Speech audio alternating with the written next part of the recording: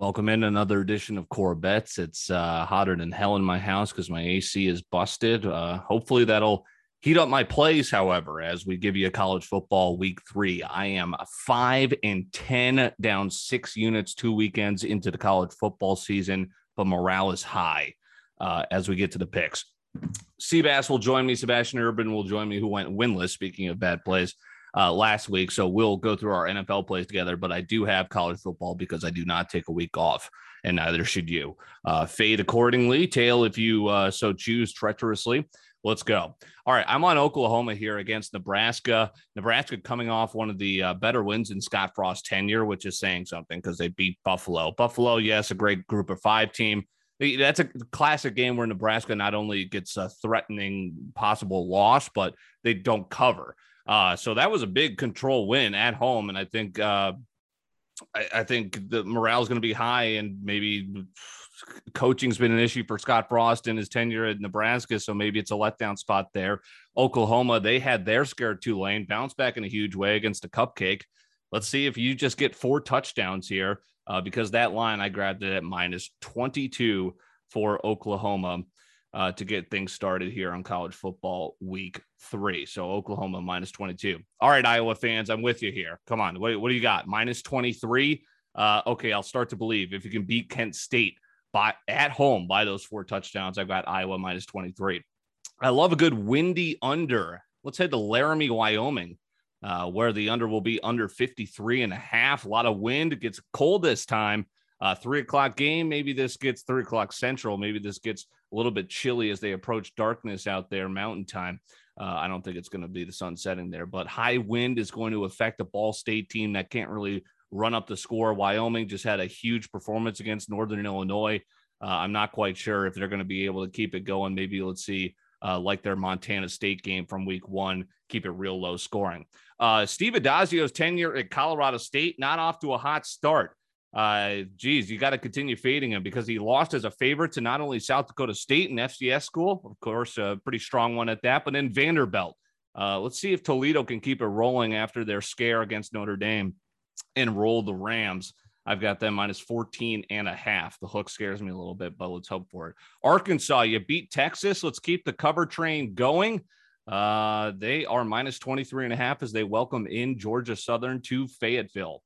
Liberty -27.5. That's against Old Dominion. Future NFL quarterback Malik Willis. See if you can get a showcase and win by 4 touchdowns on the dot there. Would still get a win, -27.5. University of Texas San Antonio, the Roadrunners, they upset Illinois after Illinois upset Nebraska. Decent team, 2-0, 2-0 against the number, -12.5 at home against Middle Tennessee State. Georgia, are you for real? Then you got to roll a team like South Carolina when they come to your place, -31.5. Let's go Dogs.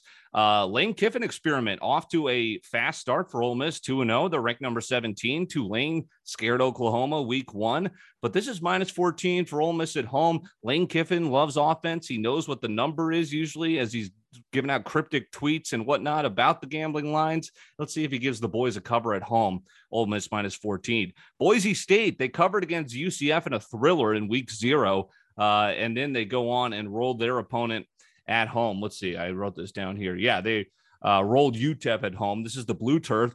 Oklahoma State 2-0. They're 0-2 against the number. They barely beat Missouri State, barely beat Tulsa. They were -32.5 against Missouri State. They won by 7. And then they were 11-point favorites when Tulsa came to town. They won by 5. This is their first game on the road of the season. I think Boise gets it done by a touchdown.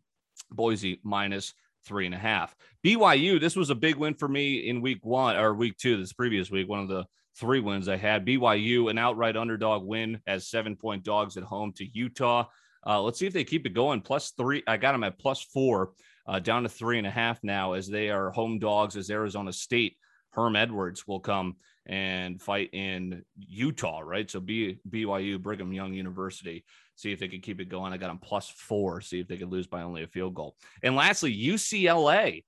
All right, Chip Kelly. This is a not-so walkover Fresno State team. And UCLA -11. We'll see if that can get it done as we're rolling with Chip Kelly. Fresno State, obviously, against a pretty solid Oregon team, had them on the ropes. But if UCLA is proving what they showed against LSU and Hawaii. Coming off a bye, I think Chip Kelly will be ready. -11 against Fresno State. That's going to do it here for core bets, at least for my college football plays. We'll get to the NFL plays in just a moment. All right, let's get to NFL Week 2. Hopefully, the only way to go is up. Sebastian Urban with me, Dylan Corbett, and we'll post Ty Dawson's and Matt Cruzen's plays as well. Good game right now. Washington and the Giants is recording this on a Thursday night. You might be listening to this either tonight or tomorrow, wherever, before we get to Sunday. I've got 10 total plays. I was just discussing with Seabass. I'm going for broke. How about that? So I'll start with my totals. I've got 4 of them. Then we'll get Bass's card, and I'll wrap up with some analysis for my spreads. Okay. So let's head to Pittsburgh. Las Vegas coming off a huge win against the Ravens. OT, that went well over. Pittsburgh defense can play. They showed that against Buffalo. I'm not that sold on Roethlisberger. I think he's still too old. So let's see if we can keep this under 47. Defense plays. We've talked about this with the Saints. Carolina, they just had a total go under against the Jets. Sam Darnold, I don't expect to be as good in this game in week 2, but I've got them in the total under 45. I grabbed that one. Let's see here. Minnesota can't stop anyone. They especially can't stop Kyler Murray. So this total, I think, is going to go over 51. Minnesota can also score as well. Maybe a bounce back game for Dalvin Cook. And my last total, I'm just hoping for a fun game. Another shootout. Kansas City, Baltimore, over 55. It's going to be Sunday Night Football. It's going to be a good one. Bass, speaking of good ones, let's get your card. Yeah, I mean, after last week, like you said, only way to go is up. It was a tough week 1, but let's bounce back. Morale's high. I'm going to start out with my homer play. Philadelphia Eagles money line at home against the 49ers. I got that at plus 150. I think it's gone down a little bit now, but like I mentioned last night, Corbett's Corner, I mean, Niners showed me nothing week 1. Other than the fact they almost lost my survivor pool. Oh, God, yeah. Their defense did not look good. And home opener for Philly, I think they take this one as home dogs. Going off of your Cardinals-Vikings total, I'm going to take the Cardinals -3.5. Like you said, Vikings can't stop anyone. They're not going to stop Kyler Murray. Yeah. He's going to decimate that defense. And my last one is a moneyline parlay. The Steelers with the Chiefs. I think the Steelers get it done at home. The Raiders got a little bit lucky during their last game. Yeah. And I just don't think they can get it done on the road. Chiefs, they're just better than the Ravens, one of the best teams in the NFL. Lamar doesn't look that great. And yeah, they get it done. Love it. So there's the card. Wrapping up with my spreads.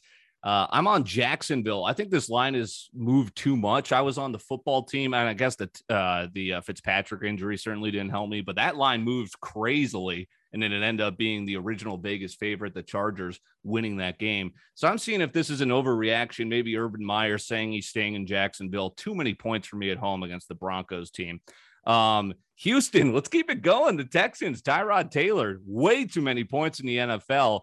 I think Cleveland, I mean, I know they're good, but let's see if Houston can at least run up the score and keep this within 2 scores, plus 12.5. I'm with you. I'm not on the money line. I'm taking the hook with the Eagles, plus 3.5. We'll be rooting that on together. Carolina, I already hate this bet, but I'm going with the hook, plus 3.5. Hey, they're 1-0 at home. New Orleans coming off a huge win against Green Bay. A playoff contender. Let's see if Carolina and Sam Darnold is revitalizing his career or not. I'm actually against you here. I took the hook. Vikings, I hate it. Okay. Mike Zimmer, plus 3.5. So we'll see that. And then lastly, I like the Seahawks. We'll see if Tennessee can bounce back. Your boy, Julio Jones, is he going to have a couple more receptions?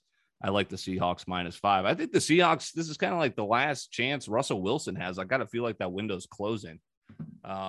Sebastian Urban, I'm Dylan Corbett. Let's wrap up with a prediction here as the second half gets underway. Who do you think is taking it home tonight?